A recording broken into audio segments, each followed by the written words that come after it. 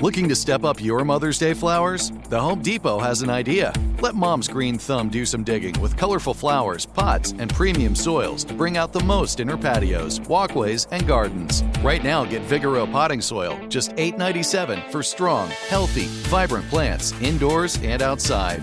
Shop our wide selection online and pick up your order in-store and give Mom the gift of a beautiful garden. Get Vigoro potting soil, just $8.97 at the Home Depot. How doers get more done. What does every grocery store aisle now have in common? Products that come in paper packaging. And we don't just mean the obvious ones like cereal boxes and juice cartons. From beauty products to boxed water, there are more opportunities to go papertarian than ever before. So why should you? Because paper comes from a renewable resource and can be recycled up to 7 times. Simply put, it's the smart choice for the environment. And it turns out, the easiest choice for you. Learn more at howlifeunfolds.com/papertarian. You're a growing business, which means you need every spare hour you can find. That's why the most successful growing businesses are working together in Slack. Slack is where work happens, with all your people, data, and information in one AI-powered place. Start a call instantly in huddles and ditch cumbersome calendar invites. Or build an automation with Workflow Builder to take routine tasks off your plate. No coding required. Grow your business in Slack. Visit slack.com to get started. Go behind the wheel, under the hood, and beyond with Car Stuff from HowStuffWorks.com.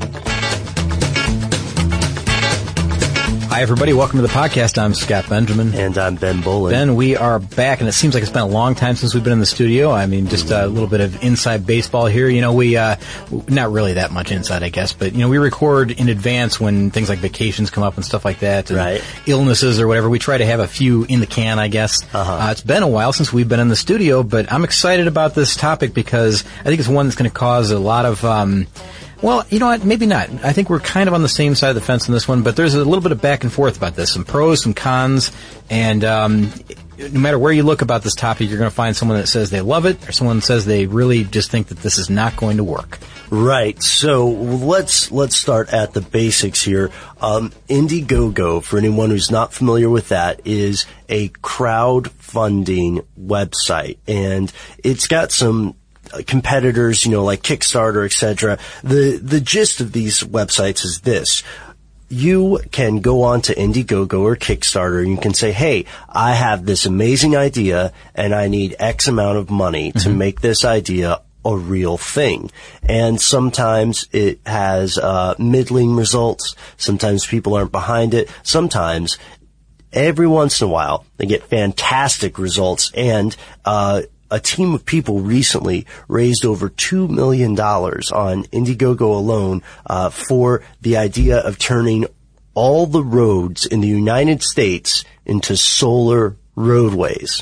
Solar roadways. Okay, so there's a lot we have to talk about this. Now that's a very powerful tool to raise money for something like for a program like this. Yeah. Their initial goal was only $1 million, and I say only. That's a lot of money. Yeah. But it turns out that to date, 46,245 people have contributed to this cause. That means these people truly believe in it enough to put some money behind it and say, I really want to see this program go through to completion. I want something to happen with this. Private individuals, too. That's right. And you know what? Before we get too deep into this, and I know we just started, but I want to mention that Tech Stuff has also recorded an episode on solar roadways, and they're going to have a different angle to the whole thing. I know I talked yesterday with Jonathan and Lauren about what they had discussed, and some of the things that they had mentioned that we were going to discuss. So I've got the inside scoop on what we need to cover because we'll have different approaches to this whole thing. So it's worthwhile to listen to both podcasts, I believe. Again, that's Tech Stuff. So, check them out for a different, a little more,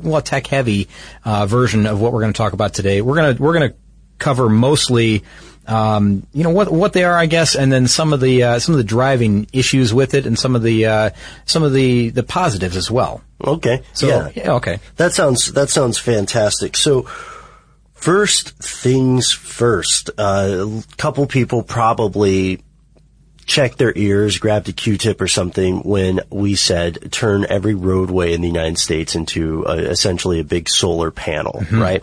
'Cause right now, the vast majority of the world's roadways in developed countries use asphalt. Asphalt is a pretty old technology, but we keep fixing it, right? Mm-hmm. And it's also remarkably cheap. Well, we use things like asphalt. We also use concrete. Right. We use gravel, dirt, things that, you wouldn't think twice about driving a car over. Right, yeah. They can take a beating, and it's not a rare earth metal situation. You know what I mean? Because when I think of solar panels, and that's what we're talking about here. We're talking about making the road surface, all road surfaces, all parking lots everywhere. We'll get to it in just a minute, the applications of this. Right. But we're talking about a glass surface that you're driving on. When I think of solar panels, I think of a very delicate surface. I think of something that is easily broken, almost like, almost untouchable. Right. I know you put them on your house, but you pretty much leave them alone. If a tree branch falls on it, that panel is done for. You have to replace that panel, right? Yeah, if the wrong bird poops on it. Yeah, that's a good point, Ben. There's all kinds of factors. Animal damage, squirrel damage, whatever you want to say, when it's on your rooftop, or hail damage, that could be disastrous for somebody with solar panels. Mm-hmm. So we're talking about driving a car on a what I consider a delicate surface, but that's not exactly what's going on here. Yeah, that's a really good point. So these solar roadway proposals, let's go ahead and let's do this if you're cool with it, Scott. Mm-hmm. Let's map out what these actually are, right? Sure. And then let's also talk a little bit about the people who started it, and then let's go to the pros before we go to the cons. Absolutely. I love that idea. So let's see. Who developed this whole thing? It was developed by Scott and Julie Brusaw. Mm-hmm. And they're husband and wife team. Husband and wife. They're out of, is it Sagal, Idaho? Yeah, they're out of Sagal, Idaho. Idaho in the United States. Yeah, and they've got a very endearing backstory. They met when they were about 3 or 4 years old, right? Who doesn't love a story like that? Who doesn't love a story like that? You'd have to have a cold, cold heart, Ben. Yeah, and they've been working on this concept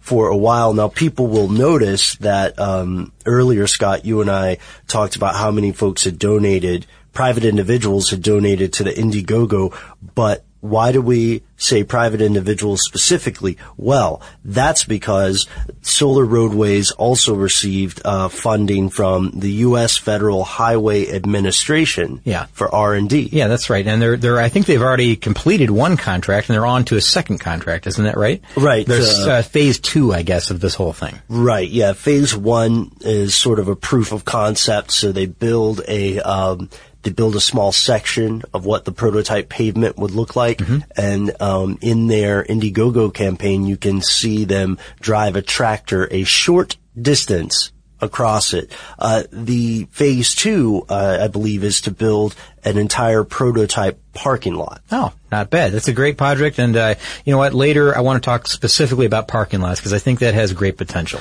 That's a really good point. So so what they've been doing here so far with their surface, it's glass. They've been testing for traction, load testing, impact resistance, and they maintain that this has surpassed all of the requirements, right? Mm-hmm. That's right. Each one of these things is believe it or not, each one of them has a microprocessor contained within the panel. It's a hexagon-shaped panel. Right. And so it's like a tile. It's almost as if you were tiling the road with these hexagon shapes. Yeah, imagine like a cobblestone. But as far as the idea of a tiled road, most people are familiar with tiled roads in the form of cobblestones. Correct. Yeah, that's right. This would be different because the surface is, what's a good word for it? The surface of each hexagon is kind of beveled slightly, and it makes a much smoother surface despite that beveling than asphalt. Okay, I understand. I get it. So there's a lot of seams. Yeah.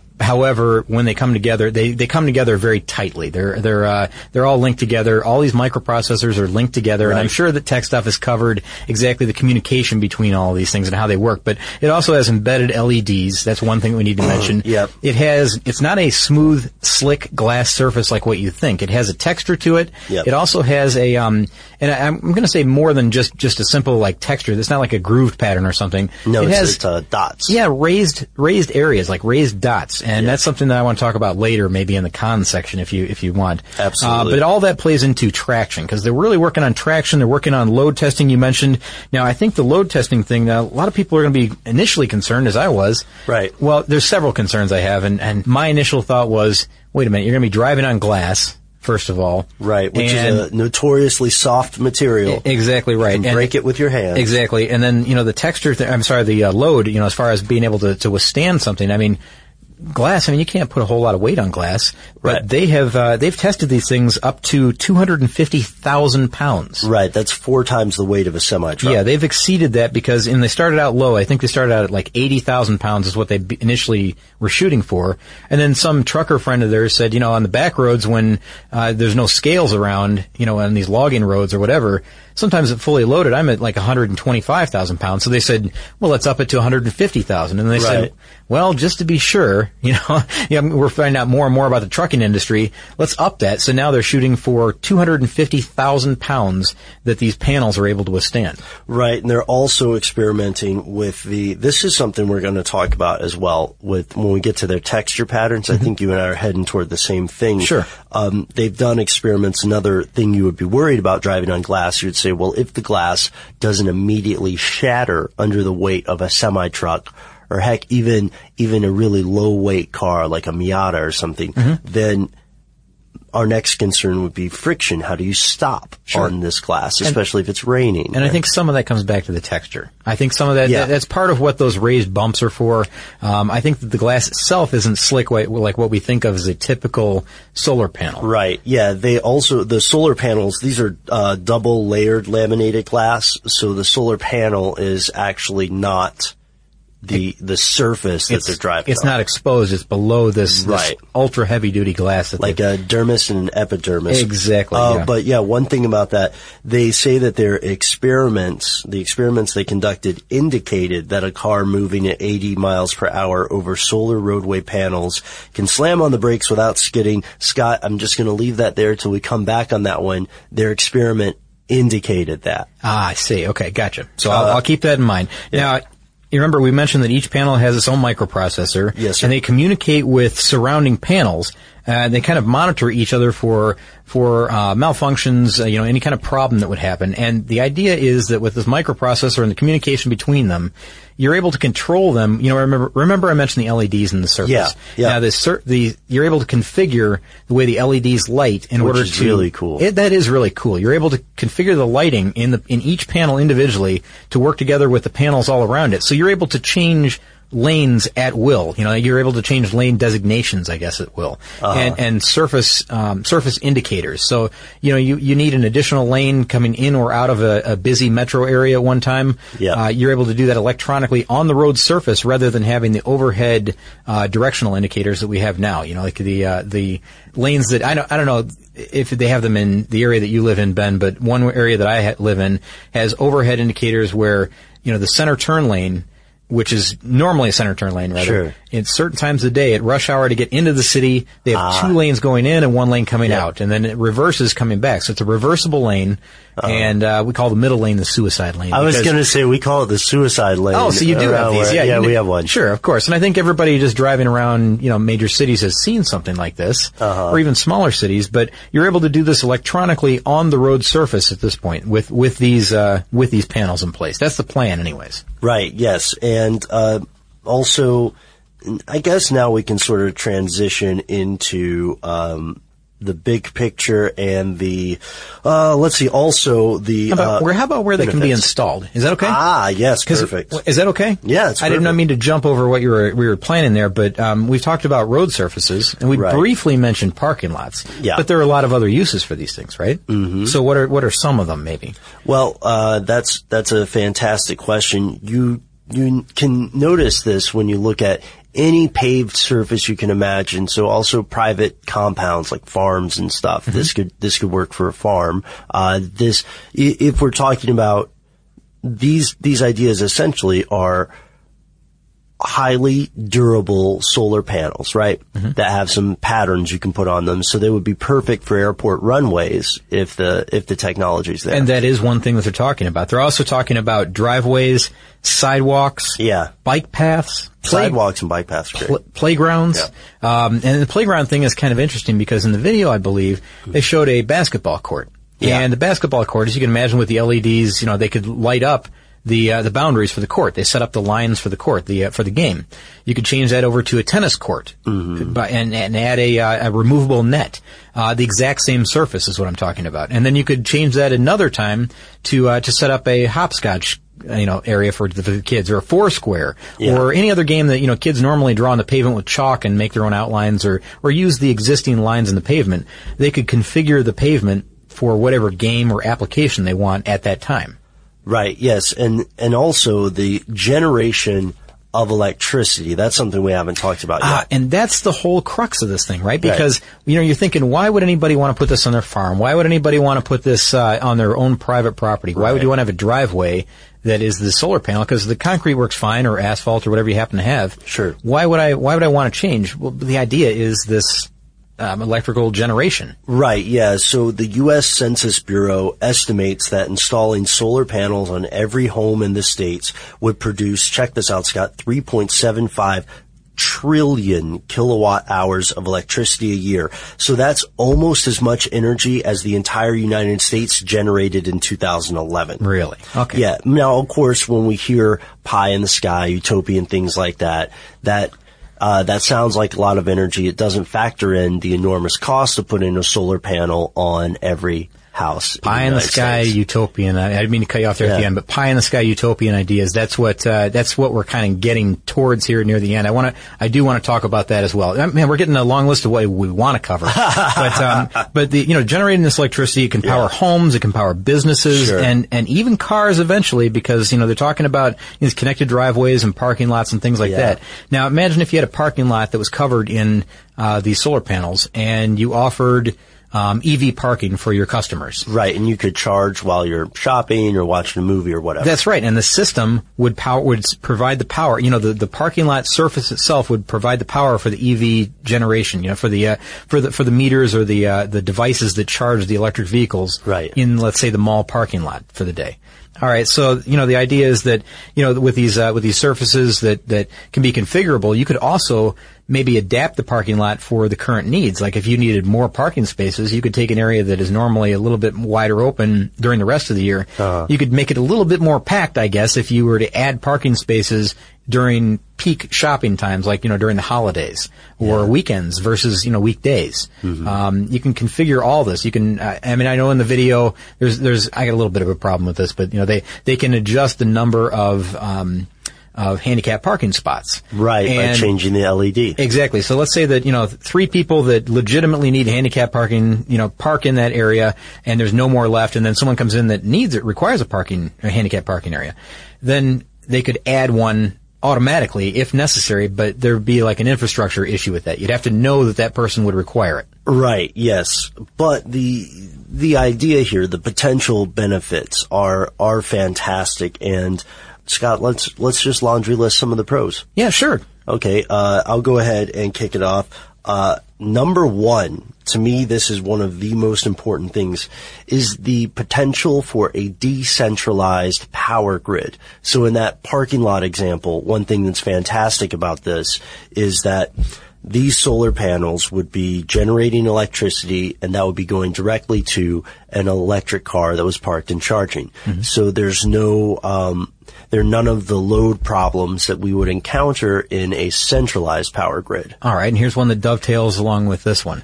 It also has an attached cable corridor.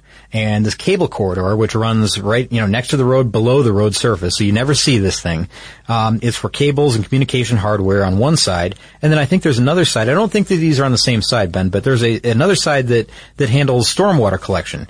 and treatment, which I found pretty amazing. Now this also is like a movement system, so the wastewater movement system, so it can channel water into different areas that need it or are required. It almost works like a modern sewer, I guess, in that way. That's cool. So if one area overflows or has a lot of rain, excessive amount of rain, and it finds that it's beginning to flood one certain area, it can channel off into another area, another region. They can control where this goes via gates and things like that. Waste gates. Yeah. And the whole thing also contains all of the wiring. Everything is underground. There's nothing overhead that's required. Eventually, I think they would have to go overhead. Sure. But for the most part, the side of the roadway would be clean. If you use paper, you're a human. But if you choose paper, you're a papertarian. Someone who lives a paper-based lifestyle because it has a positive impact on the planet. And also because it's the easiest choice you'll make all day. Seriously. It's as easy as reaching for boxed instead of bottled water. It's as easy as opting for beauty products that come in paper packaging. It's as easy as grabbing eggs in a cardboard container. And that's all in one trip to the grocery store, which, if we're being honest, you were planning to go to anyway. But paper isn't just an easy choice. Papertarians know that it's the smart choice, too. Because paper comes from trees, a renewable and sustainably managed resource. And paper products are designed to be recycled. In fact, when you choose products that come in paper-based packaging, those fibers can go on to be recycled up to 7 times. So why wouldn't you go papertarian? I'll wait. Learn more at howlifeunfolds.com/papertarian. You're a growing business, which means you need every spare hour you can find. That's why the most successful growing businesses are working together in Slack. Slack is where work happens, with all your people, data, and information in one AI-powered place. Start a call instantly in huddles and ditch cumbersome calendar invites. Or build an automation with Workflow Builder to take routine tasks off your plate. No coding required. Grow your business in Slack. Visit slack.com to get started. Spectrum One is a big deal. You get Spectrum Internet with the most reliable internet speeds, free advanced Wi-Fi for enhanced security and privacy, and a free Spectrum Mobile Unlimited line with nationwide 5G included, all while saving big. For the big speed, big reliability, and big savings you want, get Spectrum One. Just $49.99 a month for 12 months. Visit spectrum.com/big deal for full details. Offer subject to change. Valid for qualified residential customers only. Service not available in all areas. Restrictions apply. And another tremendous advantage here is that these panels themselves, these hexagons, are relatively independent. When you look at the way it functions, it's just a connected network. So if one of them messes up, they weigh about 110 pounds each. You can just pop it off, in theory, hook it up with some other connections, and then boom, you're good to go. Wow, you saw me raise my eyebrows there, because 110 pounds each? These panels don't look all that big when I see them. That's amazing. They must be really, really dense with material. I bet that glass is super heavy. That's gotta be it. I think part of it is, just to be able to bear the load. Yeah, but that really is a fantastic idea and I think of this as, okay, here's a simple example, Ben. Yeah. Do you ever see, carpet tile squares? Yes. I think that's the way you say it, right? Carpet tile squares. Uh-huh. If you spill something, or you have, pet or whatever has an accident on it, you pull up that tile, you clean that one tile, and then you replace that tile. You don't have to clean or treat the whole floor. If it has to be replaced, it has to be replaced because of damage or whatever. But it's a very simple system, and it's almost the exact same way. You just pull up the damaged part, the bad part, and replace it with a good one, a brand new one. Right, which is why those carpet tiles are so popular in institutions like schools, hospitals, other retirement homes, airports, all kinds of places. You'll find them everywhere, and the same idea is being applied to the roadway. And they said that, let's say that there is a damaged area. It can be replaced, individually, like we talked about, and it can guide the the people that are replacing them right to the damaged one. It's like it'll give it a grid system to figure out exactly which panel is malfunctioning, and they can be replaced quickly, easily. Yeah, they'll triangulate. Yeah, exactly right. And it makes sense. So, and I guess you wouldn't have to deal with the whole pothole issue. I mean, because you're not going to have a pothole in a glass area. I mean, if there is one that's broken for whatever reason, it can be just pulled up and replaced. It's not like a pothole that you patch and then becomes a rough area. I see what you're saying, Scott, but I will say inconvenience is like true love. It finds a way. You know what I mean? Good point. The inventors of the solar roadway maintain that despite the cost, which we'll talk about in a bit, the systems themselves can pay for their cost over the course of a little more than 2 decades, 22 years. Now that you and I have, and we should also point out, Scott and Julie Broussard are also, they already have 4 customers that are coming up to actually buy these things in Idaho. They've also laid out, some prototypes in Idaho, including one at a welcome center. And one more thing, Ben, that I'd like to add to this is that, we've been talking about, the surface being glass, of course, and being, this very, not slick, but, textured surface. And a lot of people would think, okay, that's maybe going to work okay if I've got dry tires on a dry day. What about when it's raining or even snowing or if there's ice on the road? That's going to be even more difficult because who wants to drive on wet glass? Right. I mean, can you imagine the difficulties with that? Well, the thing is, snow and ice could add even further complications. And they've thought about this. They've put in heating elements into each individual panel. So, I guess it removes any kind of snow and ice buildup on the panels. And they've actually demonstrated this because, they're from Idaho and they're able to test this on their own property. They said, here's, I think in the video they showed, one set of panels that had it activated and one set that was not activated. And there was buildup on the one that wasn't. And the one that, they did have it activated on, it was perfectly clean and clear. I mean, it may have been damp, I guess, but, that's going to happen in the rain anyways.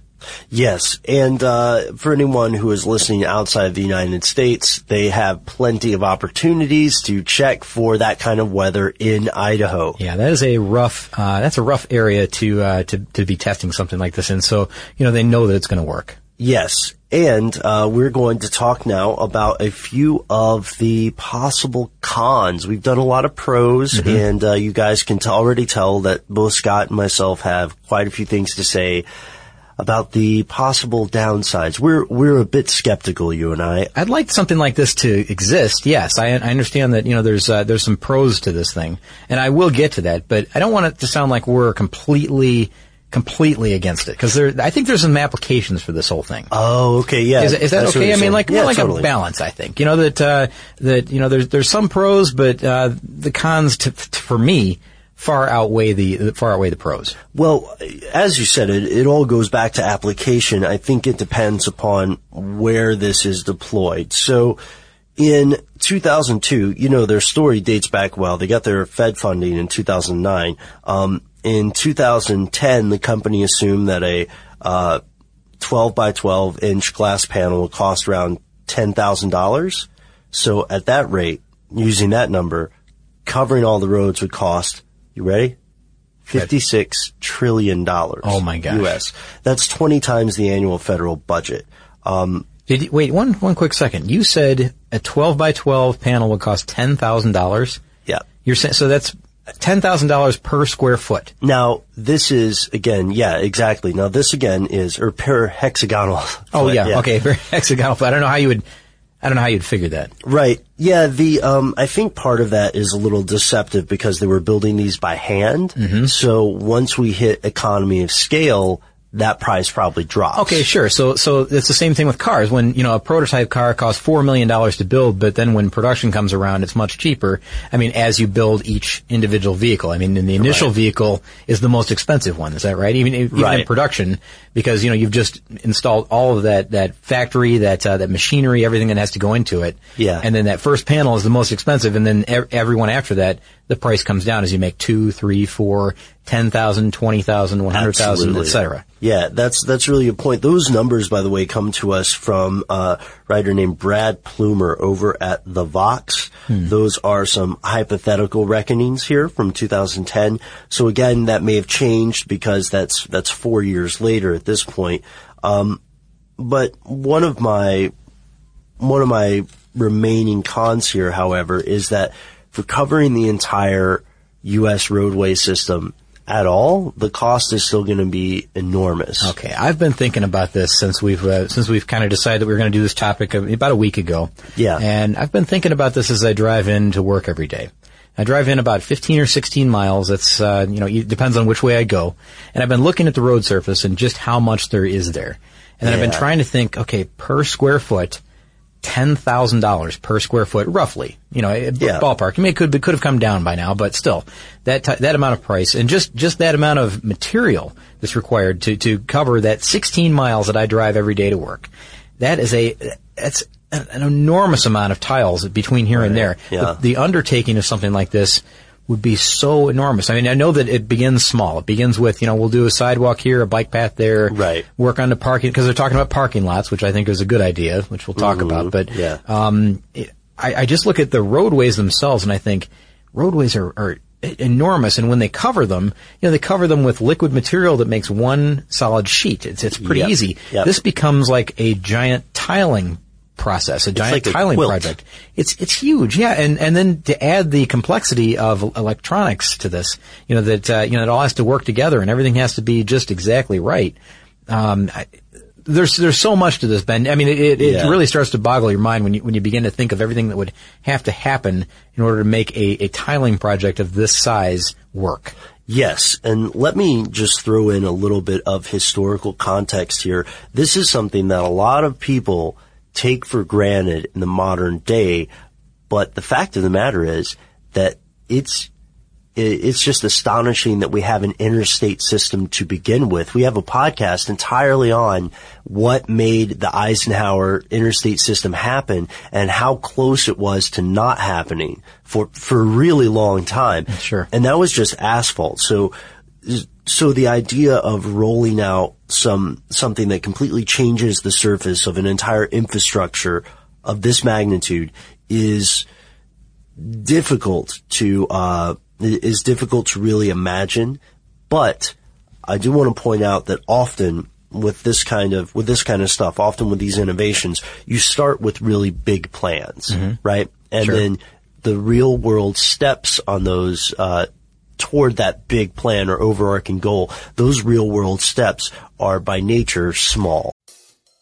If you use paper, you're a human. But if you choose paper, you're a papertarian. Someone who lives a paper-based lifestyle because it has a positive impact on the planet. And also because it's the easiest choice you'll make all day. Seriously. It's as easy as reaching for boxed instead of bottled water. It's as easy as opting for beauty products that come in paper packaging.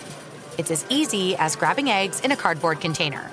And that's all in one trip to the grocery store, which, if we're being honest, you were planning to go to anyway. But paper isn't just an easy choice. Papertarians know that it's the smart choice, too.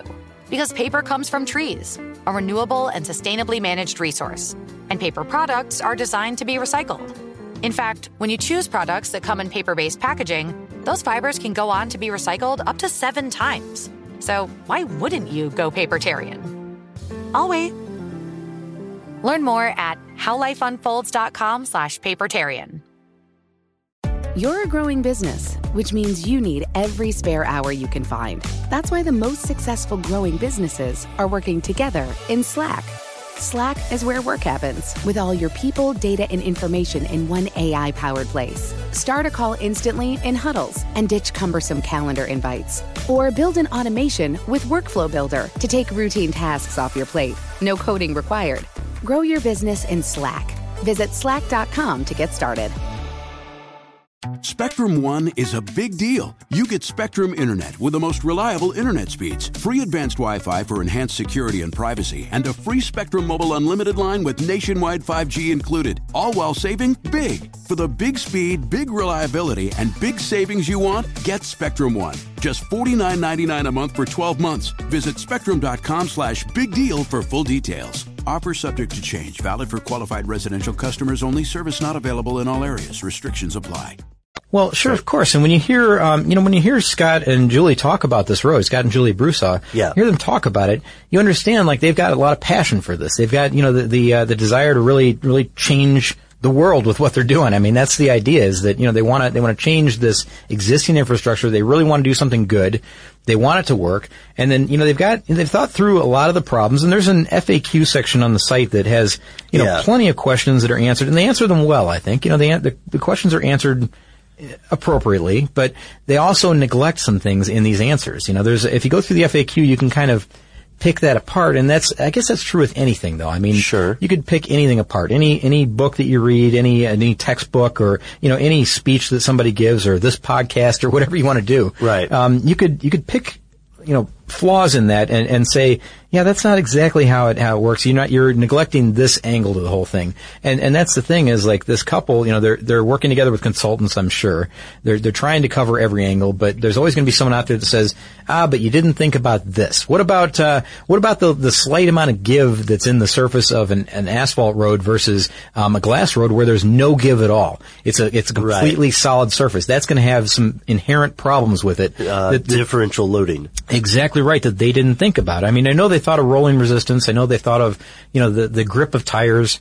They thought about, the way that the cars can stop on the surfaces. We'll talk about in a minute because I know you want to discuss that. But what about that tiny little bit of give that asphalt has versus a glass surface? Where is that going to come from? And I know that you're going to say it's tiled and the tiles slightly flex themselves. Well, that in itself has a problem because there's a rocking that happens with that, and it erodes the surface below it. And the surface below it is critical because once that starts to happen, the tiles begin to crack or break. And, we can see it in any kind of like large tiles that you would lay out on a patio for just for example, rather. Right. And, I've seen this myself. I've tried to lay out, tile patios that are large, foot and a half by foot and a half. And over time, they begin to rock a little bit. The elements kind of break down the material below them. A little bit uneven, and they start to snap. Yeah. Well, with cobblestones and smaller stones, that's not quite as much of an issue because they're small, they're compact. You almost have to see it in action to really understand. But there's a video that, I guess a skeptic video that shows you what happens when, over time, when a larger panel is rocked back and forth repeatedly as a road surface would be, it begins to pivot in the middle almost. And it flexes on either side, and then there's going to be a point where load is placed on both sides of that at one time, and it will break. Scott, I'm so glad that you mentioned the video that I don't want to call it a debunking video, but it points out some of those flaws that you were talking about, right? Yeah, that's right. And funny story, that video is almost 30 minutes long in comparison to the 6 or 7 minute long Indiegogo video. Yeah, well, because it takes parts of it. It shows you a segment of the video itself, the promotional video, sure, I guess. And then it takes a few minutes to explain why what they just said isn't exactly accurate, or they haven't thought of this angle or that angle. As we just mentioned, they're kind of picking it apart. And I think it's appropriate. And maybe, who knows, Ben, there could be some constructive things that come out of this as well. It's not all meant to be destructive, I don't think. I think that, right, Scott and Julie or the consultants or whoever is working on the solar roadway project overall can look at that and say, yeah, we didn't think of that. Let's begin to tackle that problem, and we can make this work. Well, here's one interesting thing, for instance, that I think could be some constructive criticism, and that goes down to being able to see LED patterns during the daytime. Oh, that was a good part of the video. I was pretty shocked by that whole thing because I thought, LEDs are bright, of course, right? Right. We both know that, but seeing them in daylight, not so easy. So, there's a part in the video where the narrator talks about the angle at which all of the LEDs are shown in the pro solar roadway video. And then he says, well, let's see what these look like when they're not in the shade. And it's very difficult to discern the lights at all, much less the color of those lights. Yeah, he shows you the exact same LED, or a similar set of LEDs in a strand, lights them up. It's easy to see, red, blue, green, whatever the colors were, I don't remember. And then he brings them out in bright sunlight and changes the angle just a slight bit and turns them on again. You can't even tell that they're on, really. I mean, that's a difficult thing. And then I guess he says, well, what's going to happen when they're embedded below, heavy layer of glass as well, and you've got, sun glare and, other things that add to this whole thing. Are you going to be able to even see the lines in the road? Is that going to be possible? Because you can't paint lines on a system like this. It just doesn't work. And another thing that opponents of this have brought out is that the panels themselves, the solar roadway itself, won't produce as much energy as conventional solar panels. Good point. There's also plenty of other places in the United States where we have space to put solar panels. The maintenance loan we've covered. But one other thing I want to point out is that at this point, we don't have adequate technology to really store energy from solar panels. Good point. That's so right. Yeah. I don't know where we will put it. How would you do that? I mean, you can. There's a point where you can sell it back to the grid, right? You can create your own at home, and you can, if you use less than what you produce, you sell it back. And there's a way to do that. I'm not sure exactly how all that works. Sure, that varies state by state. You can do that. I understand that. But then, what if the system is creating so much energy, apparently, as they say, right, that the United States can't keep up with it? That we have too much power. What's going to happen then at that point? Now, buy our juice, Canada. I'm smiling a little bit as I say this, but this is if this whole thing were to play out. If every surface were to be covered, sure, every road surface and solid walking surface and driving surface were to be covered with this, what happens when we produce so much power that we can't even deal with it? We have too much. What do you do with it? Do you sell it to Canada? Do you sell it to it to Mexico? Do you sell it overseas somehow? What does it become some type of commodity that you can trade? What do you do with it? I mean, an embarrassment of riches. I guess. I mean, we have to make Las Vegas bigger. What do we do? Yeah, it's about time Vegas got a little bigger. It's not quite shiny enough. Yeah, that's right. I don't think Vegas is big enough, Ben. We have to make it somehow more gaudy, I guess, right? Yeah, a little more ostentatious. Yeah. Much more neon is what they need. And that's the thing that gets me about Vegas. It's just a little bit too quiet, visually. Yeah, that's right. Not enough going on there. Not enough. So we're okay. Now we know that it may sound as though we are just kicking this idea up and down the street. And I've got a couple more if you don't mind. Yeah, because I know you want to kind of wrap it with maybe like a little positive spin. Right. You always like to do that. I do too. Yeah. But I do have a few more that I feel like I have to just get out there. So, okay. Lay them on me. And it kind of comes from, some of the feedback in the forums, and it comes from, the skeptic sites and places like that. And it's just things that I want you to know, that I guess you, the listener, to know that we know about that as well. Oh, yeah. True. So that we're thinking about all this stuff, and it's all part of the big picture. But traction in the snow and rain, we kind of talked about that. Oh gosh, yeah. Now the traction thing is big. Now we talked about the give in the asphalt versus the glass. Oh my gosh, I can't believe I almost forgot that. What's that? Thank you so much for saying that, Scott. Because this is one of my biggest issues. I'm interrupting. That's all right. Is Go it ahead. okay? No, I'm excited because you're excited. I feel very strongly about this one, buddy. So I said earlier that their experiments indicated that a car going 80 miles an hour could stop with no problem. Yes. They didn't take a car on this surface because there's not enough of a build out yet to get a car to 80 miles an hour. The test surface looks like it's about 20 feet long.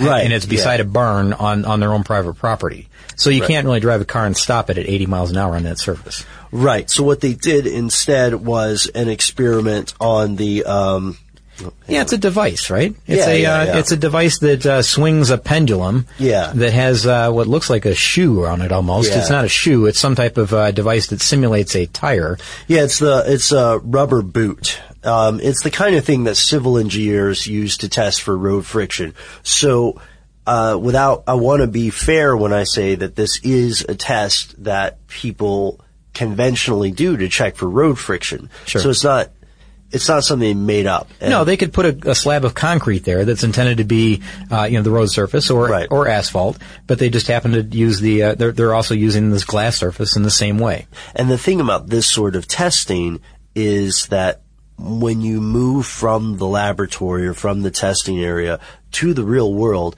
instantly, dozens of things that you never thought would happen.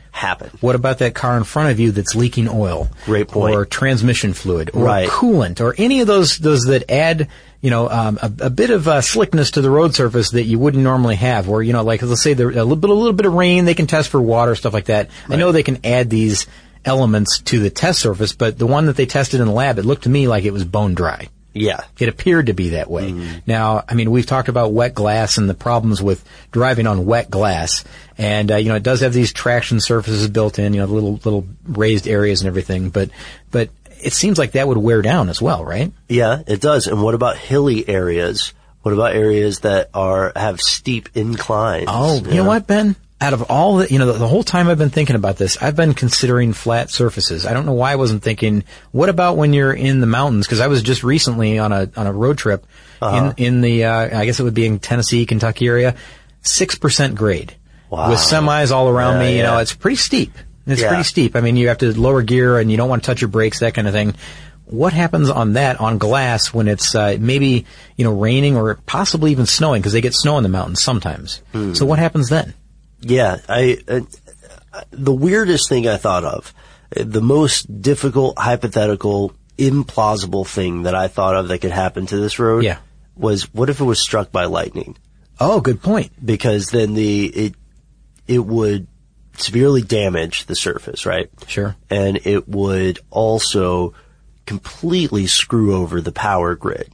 Now, see, I'm glad we're talking, because I never thought of a lightning strike either. Well, it's such a terrible lottery to win, and it's also not very likely for that to happen. Sure. But if it did occur, it would be bad news all the way around. Yeah. Okay. So there's more to it than just this stuff. I mean, we're still talking about some of the cons before we get to kind of a little positive spin, I guess. But we talked about tiles, we talked about asphalt, and how it has a little bit of give that's beneficial and adds to rolling resistance, which you really need some rolling resistance. Absolutely. Otherwise, we'd have rock hard tires on every vehicle, and there'd be no give in anything, and it would be very difficult to stop. But that helps a tiny little bit, and it's important. Oh, and we also pointed out the cost, which again, to be fair, can change once it hits economy of scale. Exactly right. Now that we talked about the changing LED patterns and the LEDs and how they may be an issue to read during different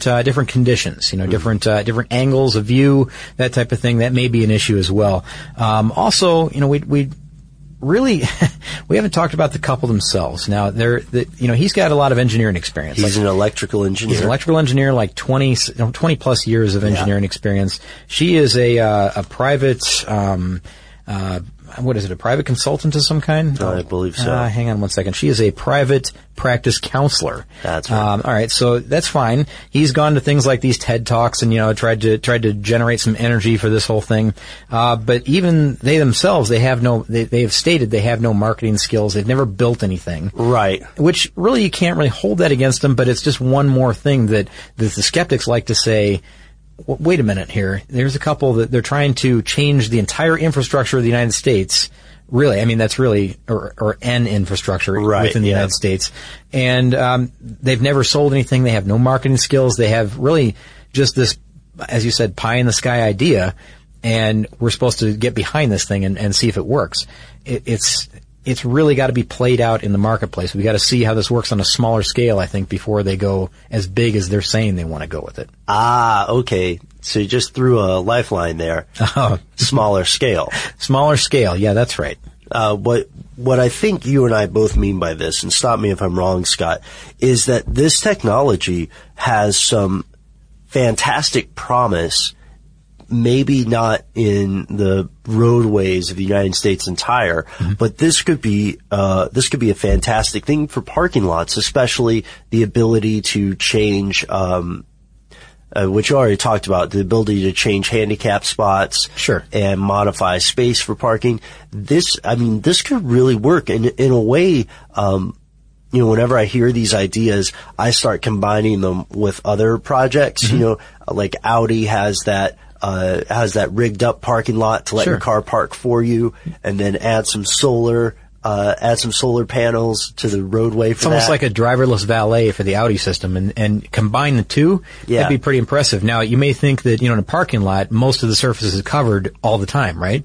But some of the overhead shots that they've got, these aerial photography shots that are on the site, it shows you that even a full parking lot, there's a lot of exposed area in a full parking lot. Sure, yeah, all the lanes to drive to and from a space. You would be surprised by how much open area there still is in what's considered a full parking lot. And, I mean, when there's less cars there, all the better. It's still just gathering up more energy. And I agree, that this is maybe something that's best left in the parking lots for now, just to try to, maybe give this a shot. I think that, it would almost be a novelty for a place. You know, that let's say that we've got a solar parking lot. You can charge your EV for free when you park here. You know, it's right in downtown Atlanta or downtown Chicago or wherever it happens to be. Epcot Center. Oh, that's right. What about Disney World? You know, a place like that with an enormous parking lot. And can you imagine how many EVs are there any given day? There's probably quite a few. Yeah. And I would think that if they offered free parking for anybody with an EV vehicle versus, I don't know, what has it been to park there? $225 a day? Something like that? I think it's $225 or $235 the last time I was there to park for an hour or two. To park? I'm kidding. I'm kidding. But it's expensive to park. Yeah. And, you know, I would think that if they offered free parking for EVs rather, that, for the whole day and they could charge for free, that's kind of a nice novelty thing. It provides an incentive. It would, and I think that businesses could capitalize on that as well. And, you know, one little con, I guess, in this, if I can just throw it in there. Yeah. They're talking about selling ad space on these panels, and they said that parking lots may be an area to do that. Oh, yeah. And because they wouldn't want to do it on roadways, I wouldn't think. Maybe they would, who knows, because you never know. But, you know, with the configurable or reconfigurable LEDs, they could create any logo they want on any surface they want. So this could be the Coca-Cola parking lot. This could be the Home Depot parking lot, or, you know, whatever, sponsored by whatever. I mean, can't you already see the potential for pranks and then wonderful thing? That's where I instantly go. Yeah. Hackers, sure. That'd be kind of fun, right? It would be fun. I'm sure that if these parking lots exist, there's going to be somebody who proposes through one. I'm sorry. Go ahead. I'm just brainstorming different things you could do with those LEDs. I gotta be honest, Scott, I want these to happen. I don't know if the roadway makes sense, but maybe that's just because we don't have the technology there yet, or the cost of the technology. But for parking lots, this would be great. For sidewalks, they'd be even better. Okay, parking lots I understand, sidewalks I understand, and they have relatively low wear, so we're talking about them wearing out, and speeds on them would be very, very slow, and so you wouldn't have to worry so much about the traction issue as we're talking about, because you and I both know that there are people driving 90, 95 miles an hour on the highways all the time. Yeah. What about motorcycles? What about motorcycles in the rain on glass? How's that? Yeah, what about car accidents that occur? That's another big thing we haven't really talked about. A semi that tips over and cracks, 200 panels at a time at the cost of $10,000 a panel. Who's responsible for the price of that? Is that the trucking company, or is that the road commission? Who's going to pay for that type of thing? And what about one other thing that we haven't thought about on the roadways, Ben? And this is the last negative thing that I really want to talk about, because I know we said we were going to end on a pro. Kind of did, but I was just thinking about this last night. When I was talking with Jonathan and Lauren. What about the noise? What about have you ever gone over rumble strips on the highway? Yeah. Now I see the textured glass that has to be there. You can't have a smooth surface. It has to be textured in some way. It has to have those bumps. Imagine driving on those at 80 miles an hour continuously for, let's say, a 5-hour road trip or whatever you're doing. That's going to be exhausting for the driver. It's going to be loud. The people near it, anywhere near the highway who live near there, that noise is going to be deafening. Well, that's why they put up, rows of trees and walls and things like that, because of grooved pavement and things. So this exceeds the grooved pavement thing. This is bigger. If you look at the glass panels in these videos that you can go check out on Solar Roadways, you're going to see that those bumps are pretty significant. That's going to create a lot of noise, I think, a lot of road noise. And what about car manufacturers? How are they going to accommodate this? Because right now, I mean, I've got an older car, but it's really loud inside. It's the point where I can almost not use a cell phone, or, it's hard to talk to somebody in the same vehicle. It's loud. Newer cars I know are a lot quieter, but when you put them on a surface like this, I don't know, man. It's going to be like the equivalent of, mowing the grass, with the lawnmower in front of you all day long. It's going to be super loud. So, with all of these concerns and with all of the potential for this, it's time for you and I to make the call. I would like to see this on sidewalks yesterday, powering streetlights, maybe even giving a couple of EV parking spaces. I'd like to see it in a parking lot somewhere if it happens, but at this point I think there's a way to we have quite a stretch in terms of both technology and the cost of that technology before we see this on roadways. You know, Ben, you made a good point. What about powering the streetlights within a neighborhood? If you had a neighborhood that was paved with this, because the speed limits are supposedly 25 miles an hour in neighborhoods anyways. Sure. That's relatively low. You know, another thing with the textured, I guess, you know, boy, I keep coming up with more. Yeah. What if there is snow on the surface? I know it's supposed to be kept away with the heating element, but let's say that they malfunction for whatever reason. Clearing snow would have to be done with a brush or a similar device. It couldn't be done with a plow as it normally would be, because it would just tear up the surface. But I don't even know if that's a factor. Maybe it's not. But what about the playgrounds and things like that? That's a great use for it. I mean, surfaces that are normally hard to begin with. I know that playgrounds are going towards a soft surface, but like a basketball court or tennis court.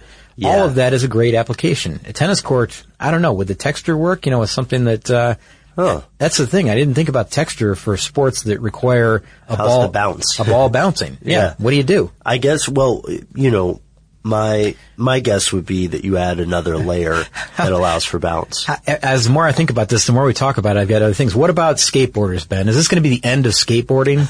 Because it's going to be a rough surface, right? You're never going to have a smooth surface to skateboard on unless you find an old pool. Yeah, I was going to say that's what pools are for. I guess, unless they decide that, hey, we can put these in pool surfaces as well. They can do pool surrounds, I know. The deck around pools. So, well, who knows?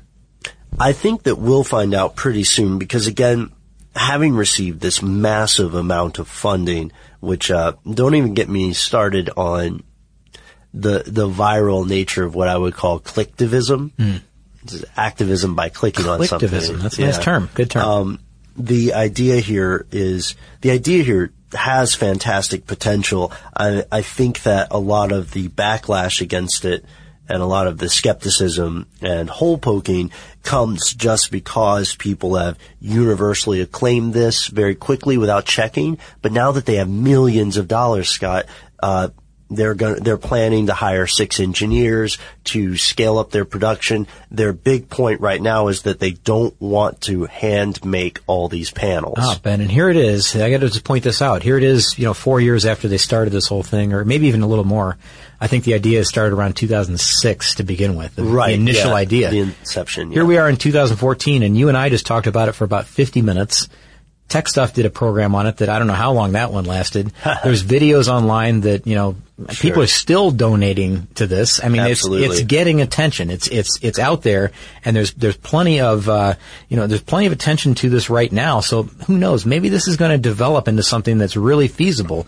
And some of the applications that we talked about, the parking lots, the sidewalks, the neighborhood streets, maybe things like that will start to creep into our infrastructure and begin to, spread to the point where maybe someday we will consider putting them in for, some of the smaller roads. Maybe not the massive super highways that we have right now. Right. But who knows? Maybe someday. I just can't see it happening right now anytime soon. That's all. And what about you, listeners? Ladies and gentlemen, let us know what you think about solar roadways. Are they the pavement of the future, or is this some more vaporware? We have a lot of other episodes that kind of touch on similar things, like could I build an interstate around the world, and solar power cars. So do check those out. You can find them all on our website, carstuffshow.com. Scott and I are actually on the internet as well. Surprise, surprise. That's right. We're on Twitter, we're on Facebook, and you can always send us an email directly. Remember, our email address has changed. Now we are carstuff@howstuffworks.com. For more on this and thousands of other topics, visit howstuffworks.com. Let us know what you think. Send an email to podcast@howstuffworks.com.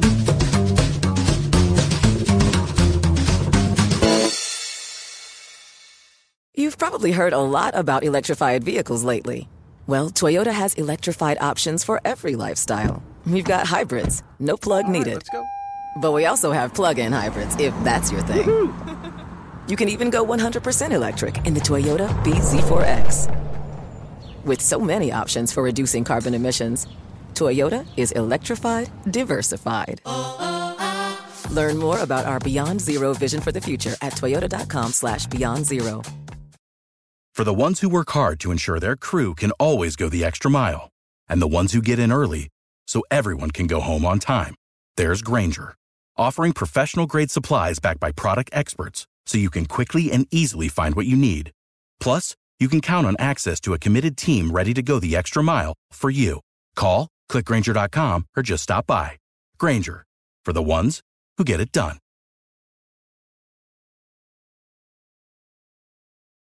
With the new Dexcom G7, you can achieve better diabetes results without painful finger sticks. It sends your glucose numbers to your compatible phone or watch so you can always see where you are and where you're heading. See how food and exercise affects your glucose, making it easier to spend more time in range and lower your A1C. Take more control of your diabetes with the #1 recommended CGM brand. It's easy to get started today at Dexcom.com. That's Dexcom.com. Dexcom data on file 2023. If your glucose alerts and readings from the G7 do not match symptoms or expectations, use a blood glucose meter to make diabetes treatment decisions. For a list of compatible devices, visit Dexcom.com/compatibility.